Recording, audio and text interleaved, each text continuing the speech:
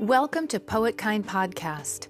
Poetkind is dedicated to creative hospitality, to sharing what comes our way, and seeking out the voices that can move us closer together.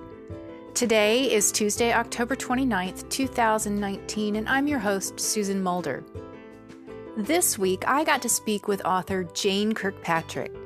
For those of you out there who are writers, you'll know that NaNoWriMo is coming in a matter of days, and I thought it would be fun to feature a novelist leading into this month-long challenge.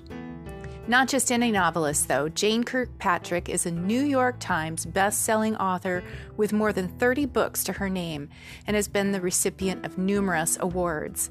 Many of her books are based on real-life individuals, strong women who overcame remarkable odds to find a new life in the pioneering West. Without giving too much away, let's say hello and get right into this great interview.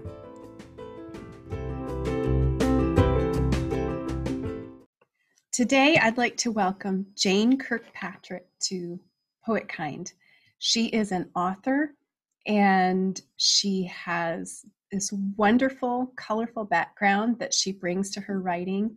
And I recently read one of her books, One More River to Cross. It was a wonderful read, and I look forward to talking to you about that. So thank you, Jane, for joining me here today. It's my pleasure. Thanks for inviting me. I mentioned you have kind of a colorful background, and I mean that in the best possible way. You didn't come out as a writer necessarily as far as fiction goes. You have really some amazing experiences in your background. Could you tell us a little bit about that? Well, I always liked words, and so there's that connection. I thought they were funny, and I love the sounds of words, and would fall in love with words even if I didn't know what they meant, just because they sounded interesting, like aghast and pig, which is a little sort of bubbly kind of word. But I grew up in a dairy in the Midwest in Wisconsin, and had an older sister and a younger brother, and eventually went off to college at the University of Wisconsin and began a major in English, which I loved reading. That was my escape, and that was what I loved doing. And actually then eventually moved over into a different program called Communications and Public Address, which was a new field at the time. It tells how old I am, but it was studying advertising. It was studying how people changed their minds, how people made decisions, which I found really fascinating. And then I was invited by one of my professors after I graduated to co-lead a parent group with him. And it was for parents of children who had been referred to the court for juvenile, that we called it juvenile delinquency then, but right. Kids who were having some problems. And so I co-led that group with him, and I really found it fascinating to spend time listening to the stories of families and how they were trying to, try to heal these families that were undergoing lots of stress. So when my husband moved at that point, he wanted to move to a different town, and I got a job in social welfare and decided at that point, after a couple of years, to go back and get a master's degree in clinical social work. And that was what led me into Oregon, actually. I took a job out here working with families with disabilities. And so then that was my life, was mental health and working with families, counseling, eventually administrating. And then my second husband and I decided to make a major move, and we sold everything and we moved to what I called Rattlesnake and Rock Ranch. Wow, that is a big transition. Yes, and it was 160 acres of just sagebrush, and there was a beautiful river that ran through it. There were snakes. We were 7 miles from our mailbox and 11 miles from our paved road. And I did really wonder what I would do there. I really worried at first that my husband and I would kill each other and we'd be dead for weeks and no one would even know. And so my, this really an inspirational moment was hearing the word "word" when I was really asking, what will I do here? And so I I took some classes at the local community college before we moved. And some of the assignments, they were essays and features, and I was able to get them sold before we moved. So that was very gratifying. And I thought, well, then that's something I could do that would keep me from going stir crazy, because my skills, I believed, were in counseling and administration, and there was nothing like that there. And yet I felt a great compulsion to go with him for this dream that he had, to see if he could make a life as close to pioneering as it was possible at the time. Yeah. And that opened the door to writing. Well, it sounds like even your setting is great inspiration for a lot of your writing, that Western kind of pioneering spirit, and that comes through. Yes, so I think that's really neat. One of the things that it mentioned when I was reading about you is rattlesnake fighter. Now you mentioned there were snakes on your property. Did you actually have to fight a few off? I did. I learned how to do that. First I had to learn how to distinguish them between bull snakes, which are good snakes. But the rattlesnakes, and they ate rodents too, but if they got too close, and they were problematic for dogs and other things. And we tried to stay out of their way. And actually we learned over time that they don't like to have people around either. And so when we had the tractors going or there was a lot of noise, we wouldn't have trouble with snakes. But the first year that we were there, we raised watermelons for commercial production. And they loved the watermelon patch. It was, it was really, you had to go down and be really careful, wear boots, and then you'd lift the leaves of the watermelon with your foot to make sure that there wasn't a snake curled up there in the cool in the sand, which is what they liked. So yes, I learned how to deal with rattlesnakes and how to shoot them, and when they got too close. But mostly we avoided each other, and that seemed to work quite well. Just the idea of lifting up a watermelon leaf to see if there was one. I mean, I would not do well in that situation. Me and snakes are not good friends. I give you a lot of credit for doing that. You have written a number of books, and I want to say it's over 30 now, right? Correct. Yes. Yeah. One more river to cross is 33. So 33. That's the 33rd one. Yeah. Okay. Was there a particular moment that you decided that you were going to transition into writing novels?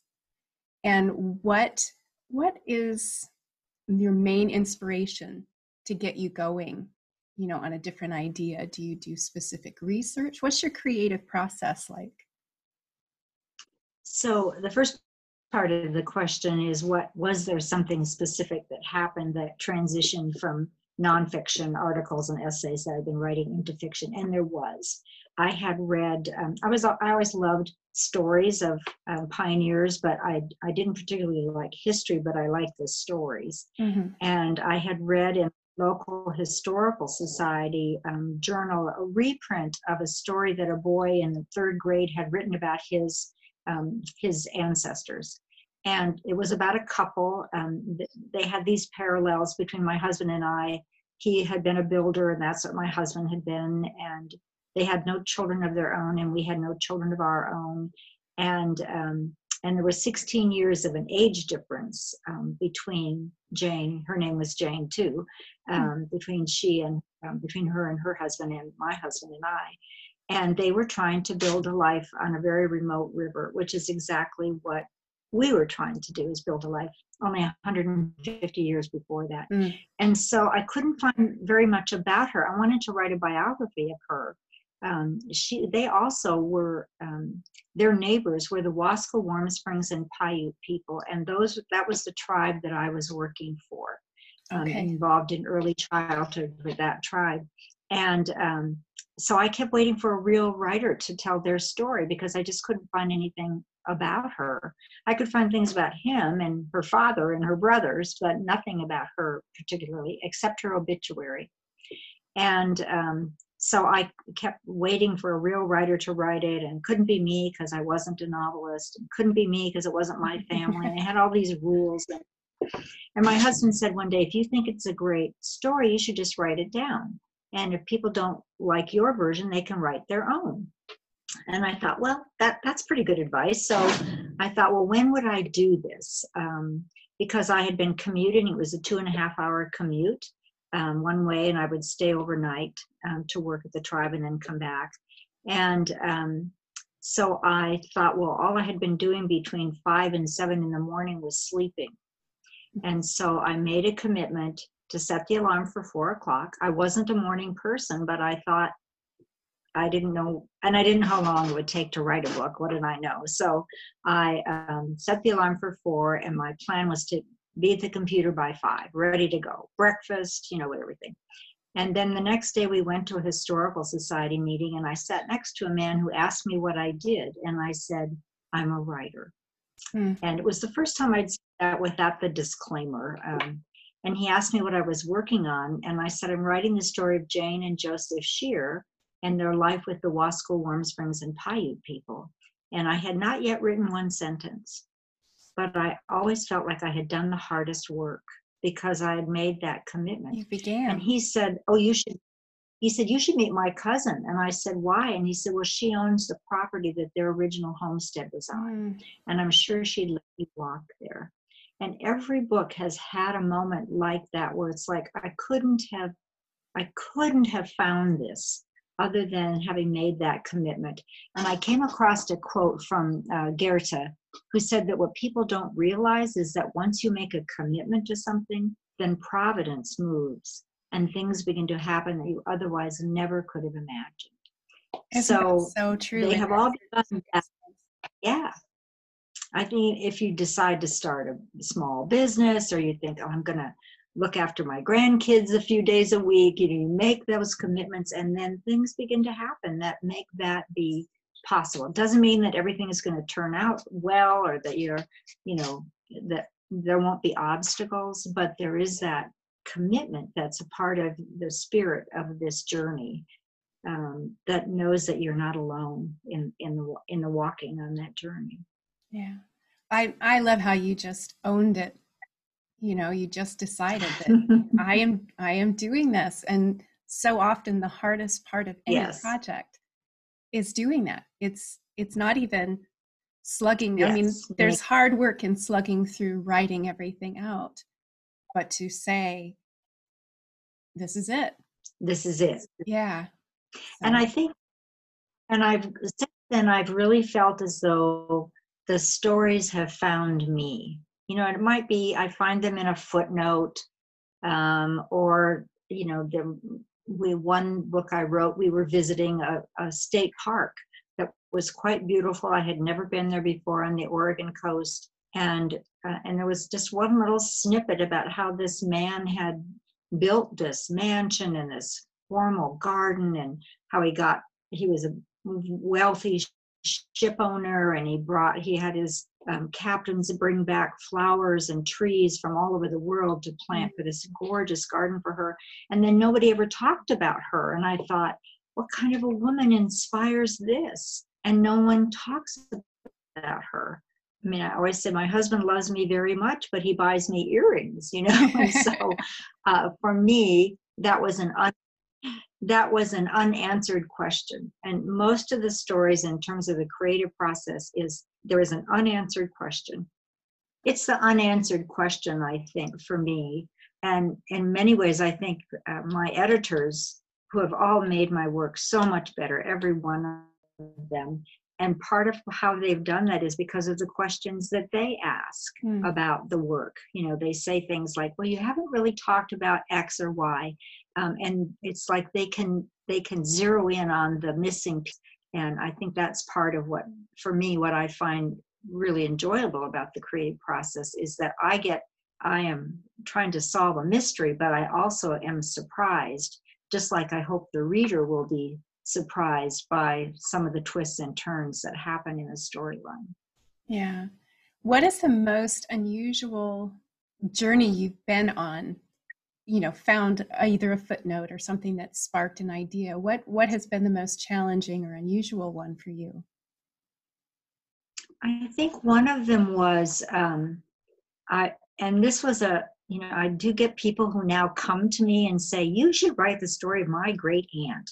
She was the first woman who did thus or so. And I always tell them, no, you should write that story. You're the keeper of it. That story has tapped you on the shoulder.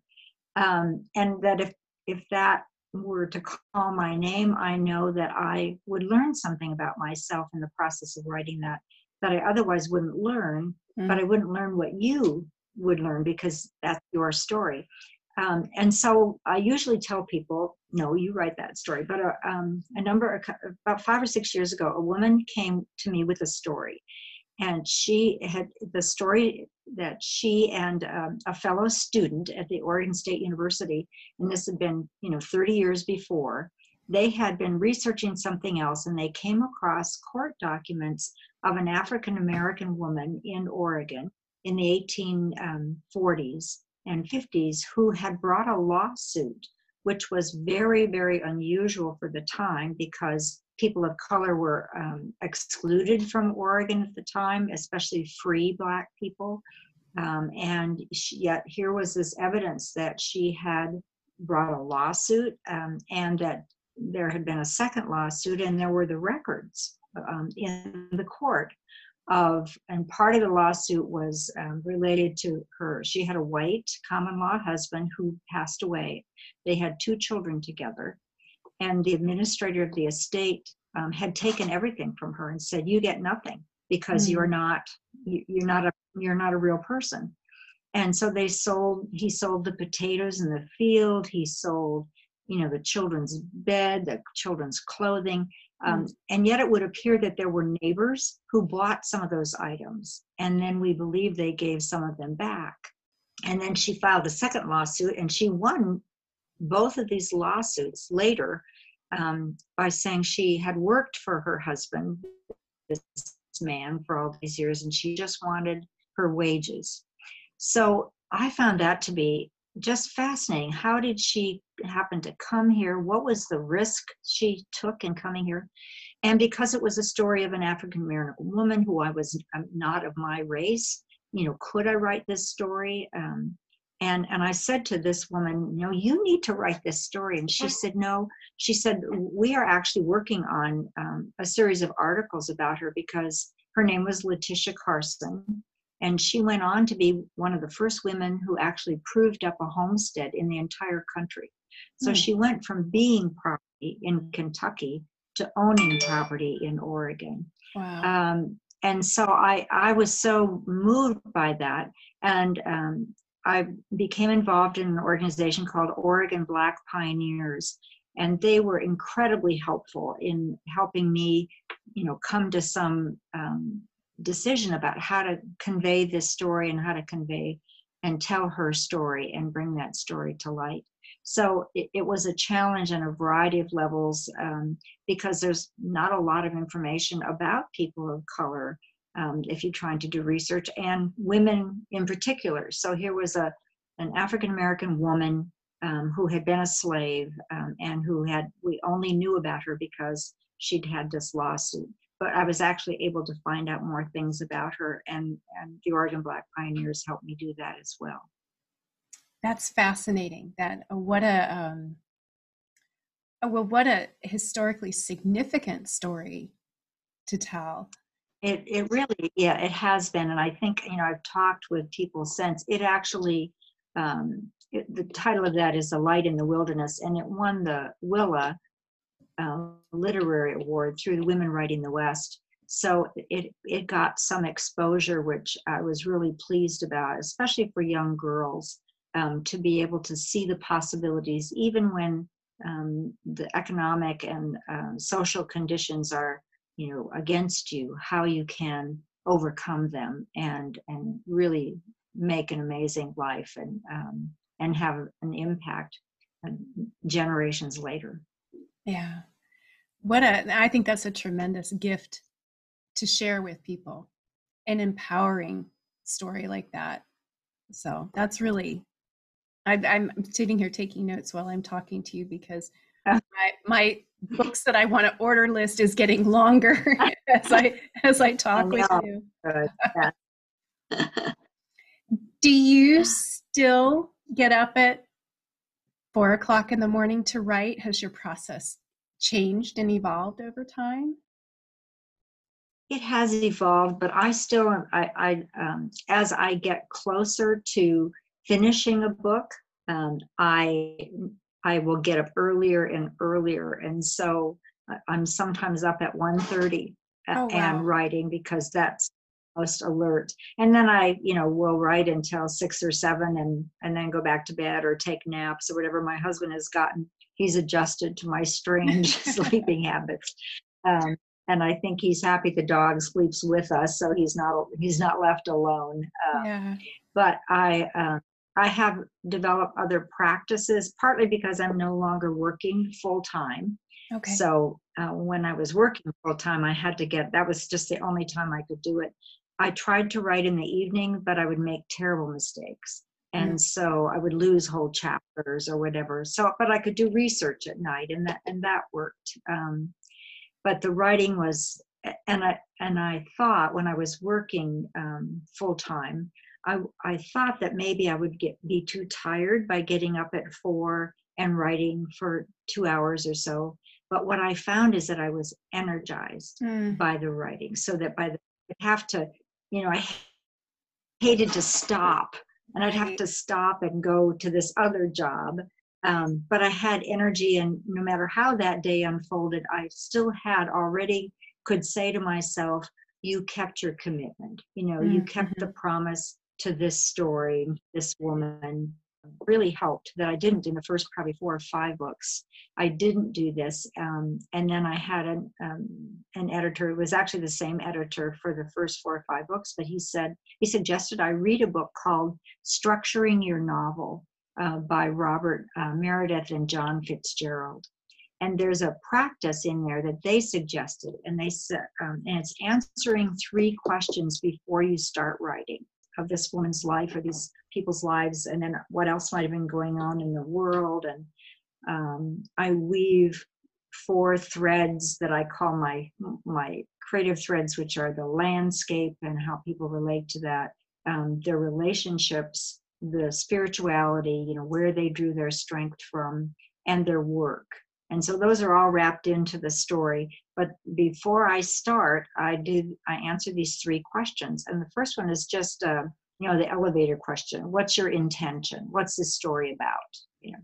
Right. And then the second question is, what's my attitude towards this story? And the corollary to that is, what do I feel deeply about? What really matters to me in this story? And then the third question is, what's my purpose in writing this story?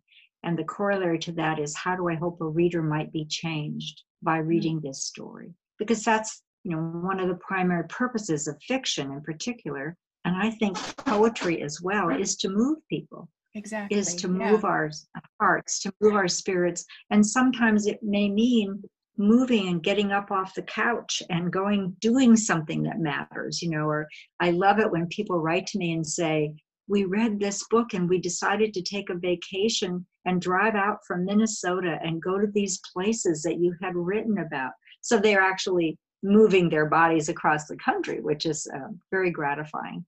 But I answer those 3 questions. It might take me many pages for each one, but I try to get it down to 1 sentence each. And then in little tiny font, I print those 3 sentences out and I hook them on top of my computer. And then I start to write. And when I get lost partway through, or when I start to hear these little harpies that sit behind me saying, that was terrible, no one's going to read this is the worst thing you've ever written, that I can look back up there and say, okay, this is what the story is about. This is what matters to me. And this is how I hope a reader will be affected by it. And then I can get restarted again. So it's just become a really great way to stay in the room, if that's a way of saying it, to not, quit and go do something else. And I think, I actually have done some workshops called Staying in the Room, things for creative writers in particular to be able to silence those little harpies that, remember in the Greek tragedies, the harpies would run across the stage and say, terrible things are going to happen. And I think we all have them speaking to us in a very harmful way. And so we have to put duct tape. Yes. Yeah. Put duct tape on the harpies. That's my task. And I love that. The little structure of the 3 sentences really helps to be able to silence that negative voice and keep going. And now that I have most of the books have been sold under contract, so there's a proposal that I say these are the next 3 stories that really interest me. And what I do find is that often at the end of the first draft, the end of the first section that I submit to my editor, the answers to those 3 might have changed. And that seems okay with me, because that tells me that the story was speaking to me, and I was learning from the story as well. So it at first I was kind of scared that, oh my gosh, I got totally off track here. But then I realized, no, that's part of that creative process too, to be open to, as long as I don't get lost in, spending so much time researching something that really is irrelevant, or what I call getting the smart author process of, oh, I know the name of the captain of the ship that couple was on for their honeymoon, and the reader wants to know that. No, the reader doesn't want to know that. So it helps me let go of that sort of thing as well. Yeah. Yeah, it's interesting, because I think almost any creative process, you get those harpies, and they can be so deep. Yeah. But what a great tool. You could almost use that. I mean, I have a formal painting background prior to writing, so even in that environment, it would be a wonderful tool. Right. Because so often I'll just walk away from something for a while and come back to it, but it's too easy to lose the thread, whether I'm painting or writing. Yeah. So yeah, I think I agree with you that it's another way to hold on to the thread. Another way, that the very thread that said, this is the story calling your name. And when that story gets sort of drifted away, it's a way of bringing it back. Yeah. Now, have you ever found yourself in a place where you just get stuck? Some people call it writer's block. Have you ever found yourself in a place like that? And how do you work through that? What does that look like for you? In part because I've sold the books by contract, I know there's a deadline and that there are people counting on me. Yeah. And so, yes. And the other little sign that I have on top of my computer is something from Anne Lamott, and she tells this story, which I won't go into the whole story, but the bottom line was, her friend said to her, "Oh, Anne, you don't have time for that." And so that's my little quote that says, you don't have time for that. So when I start to sort of obsess, or like, oh, I don't know what to write or whatever, it's like, you don't have time for that. You need to get to work. Inspiration. I used to have this cartoon that showed a writer at a blank screen and a little ghost voice that said, "Hi, inspiration couldn't make it today." She sent me instead, "I'm a dry, scratchy cough." And so I don't have time for the dry, scratchy cough. Right. So so some of the ways that I would get through that was, telling myself people are counting on me. And I'm a people pleaser, so I certainly didn't want to disappoint anybody. But also I started doing some other tricks. I used to finish writing for the day at the end of a chapter, and I stopped doing that. And now I usually end right in the middle of a sentence, so that the next day when I come back, I always know I have a place to start, and I never have to look at that blank screen. Okay. I think of it more as like a horse race. I just want to get this down. I just want to get this story down. And so I'll make notes to myself in the margins or comment area and say, research the description of this room later. Or if I have minor characters, I don't know their names, I don't spend any time with the baby book at that point. I just say they're John and Mary, Okay. and then their names get changed later. So they're just little tricks like that have been really helpful, just to keep me going. But I think really the biggest one is to remind myself that this is not about me. It's not about whether I do a great job. It's about how well I tell that story. And there's a little writer's prayer that I cut out from Writer's Digest years ago. That's one of the lines is, help me to enter and live my story. And if when I'm finished, success should come my way, remind me to be thankful. But if not, let the writing itself be sufficient.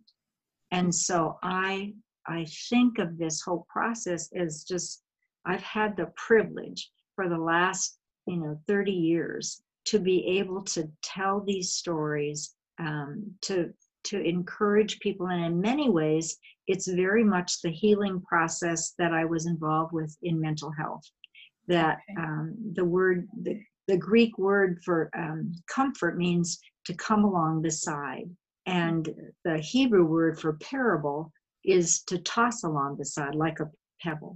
And so I think stories come along beside us, and they offer healing and entryways, as Mary Oliver's poem says, it's a doorway in which another voice may speak. And I think that's part of what counseling is about too, is creating doorways so that people can find and step into a new direction. So I just think it's a privilege, and I just have to silence those little harpies because life is too short. I just don't have time for that. Yeah, so. I love that. I will forever picture little harpies duct taped to the wall. Okay. I think that's terrific. I mentioned at the beginning, your most recent book, One More River to Cross. That is based on a true story as well. And it was fraught with a lot of struggle, but also filled with just that enduring strength of the human spirit that just made it a delight to read. I'm wondering if you could tell our listeners a little bit about it. Yes, some people will be familiar with the Donner Party, which was a story of a group of people who were stuck in the Sierra Nevada mountains and made kinds of decisions that resulted in many, many people died in that, and there was even some cannibalism that went on.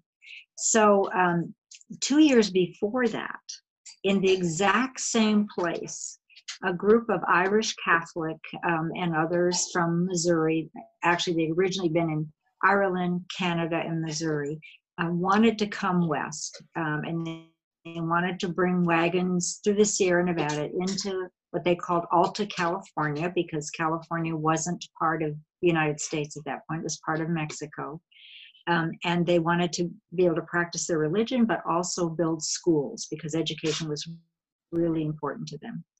And they got stuck 2 years before this in the exact same place with 6 to 8 feet of snow in early October that never let up. They didn't have any game, but they made very different decisions. They listened to each other. They kept an awareness of that commitment, that what mattered was that they all survived. And it wasn't whether or not the wagons got there first, or who was the most successful, or who had the best idea. And they split up in this party. So in the book, I track the different parties. But there were, and the way I found out about this story was reading a footnote in another book. It's a man said that he had come across a cabin where 8 women, 17 children, and James Miller spent the winter of 1844-45 in the Sierra Nevadas. And I read that footnote and I thought, what were they doing there? I mean, who were they? And, were they on vacation? I mean, what was this, so With because the 17 women kids, and I children don't think were, it was a vacation. yes, I don't think so. And where were the other men? There were all these unanswered questions. Right. And since James Miller was named, fortunately, I could then begin to find out who he was. And the man who wrote the footnote had been a part of that original party, so I could find out who he was, because he was attributed to that quote. And so the combination allowed me then to find out who these people were, who these women were, and to give them a voice, to talk about what their hopes and dreams were in this Western experience. My working title was called Wintering Women. And but I put that out on Facebook one time and said, what do you think a book titled Wintering Women would be about? And someone said, well, the Donner Party. And I didn't want them to think it was about the Donner Party. And someone else said, well, maybe it's about women who climbed Mount Hood, because they know I write stories about actual historical women. But someone else said, Wintering Women, could it be about menopause? So I'll strike that title. So yes, strike that title. Exactly.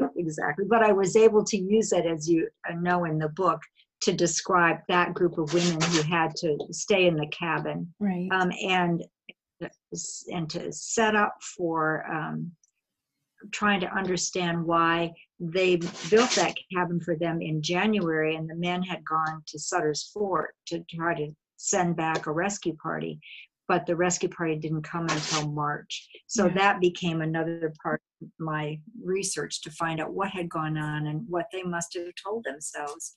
And how did the women live with the uncertainty of what had happened to these men, and their own fragility about whether or not they would be able to survive, and how they took care of each other in the process.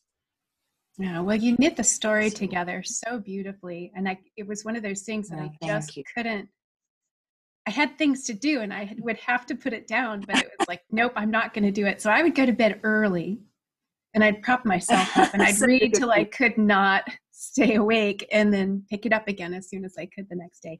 It really only took me, I think, 3 days to read through it, but thank you. Yeah. Now I'm putting you on the spot. I don't think I warned you.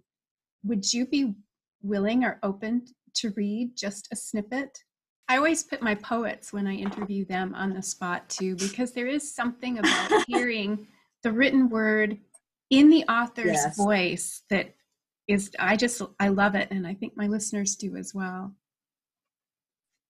Well, I'll just read a little section. This is after they've separated, and I won't get all the background of the story, but Sarah is one of the women whose husband had decided to stay back and look after the 2 wagons that he had that were, he was a gunsmith. And so there were 3 men that stayed back with the heaviest 6 wagons.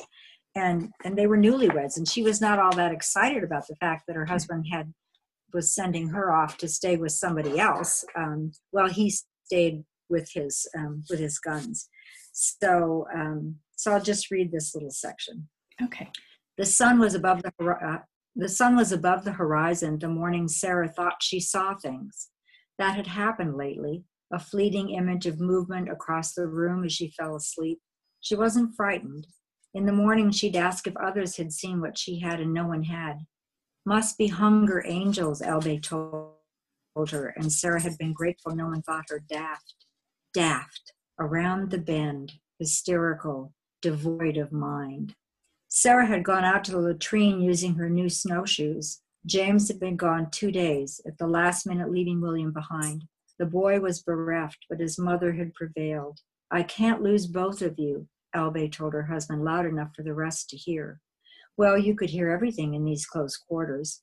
It was why sometimes Sarah sat in the torn-apart wagons from time to time just to be alone, her sweater snugly around her. The cold drove her back to the others. or maybe it was the comfort of shared suffering.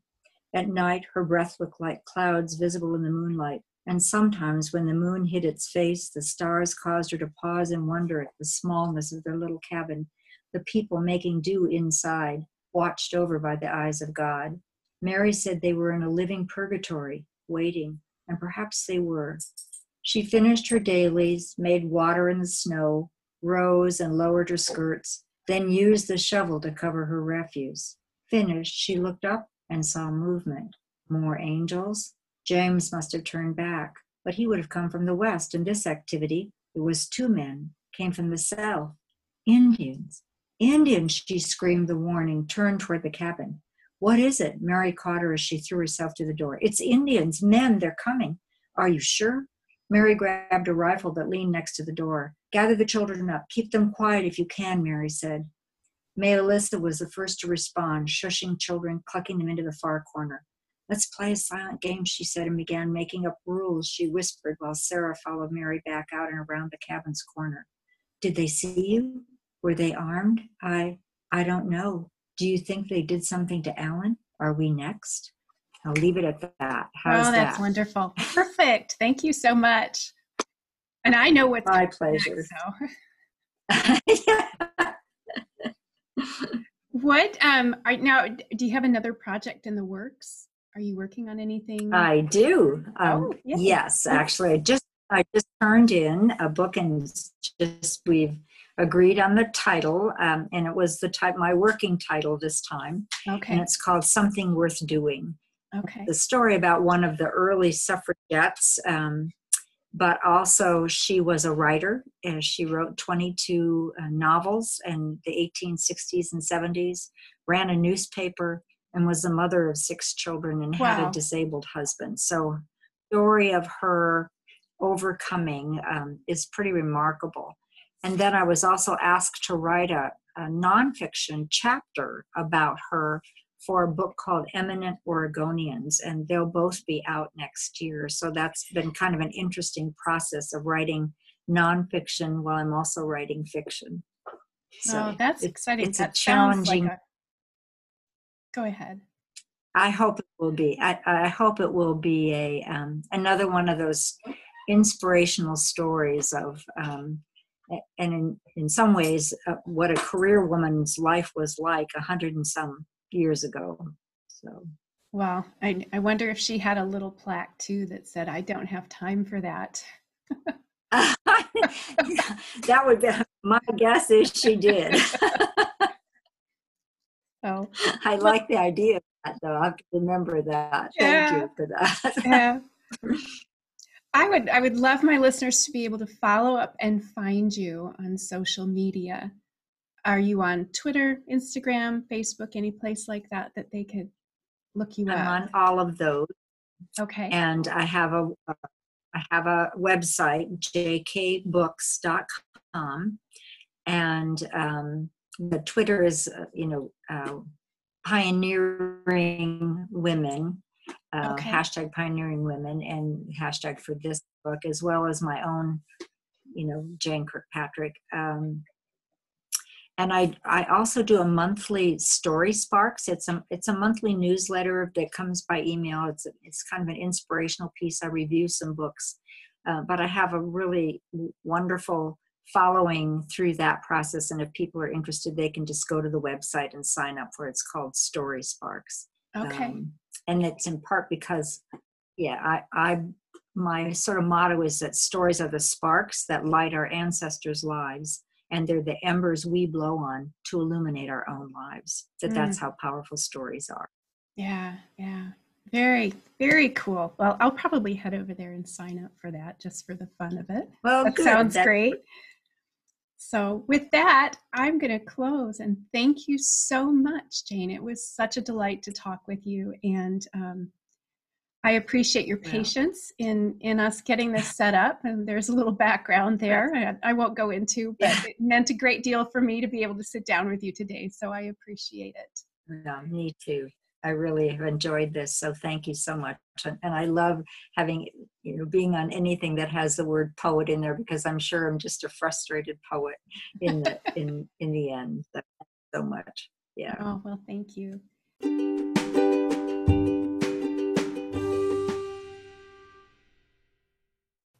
One of the things I love about interviews is that after they're over, many times you find out some great tidbits that aren't included in the conversation. My favorite from talking to Jane today was learning that she begins each day with poetry. I think this is so cool. Poetry has the power to encourage, strengthen, and grow us. And from personal experience, I know that this is true. Now, please remember to find Jane online at jkbooks.com and on Facebook at the author Jane Kirkpatrick, on Twitter at Jane Kirkpatrick, and on Instagram at jane.kirkpatrick.3.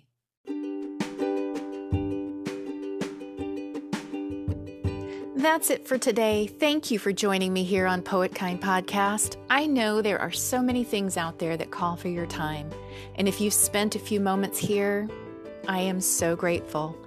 Poet Kind exists because of the support you listeners have shown through encouragement, reviews, and I can't stress enough how important those are, and the formation of relationships that has happened through this podcast.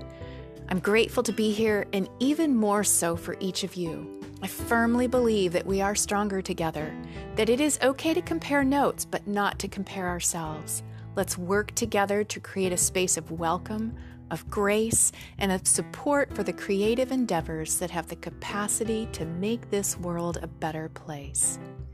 We say it in our name, but let's write kind, paint kind, create kind, live kind, poet kind, and above all, be kind. Until next time, thank you. Enjoy the rest of this day.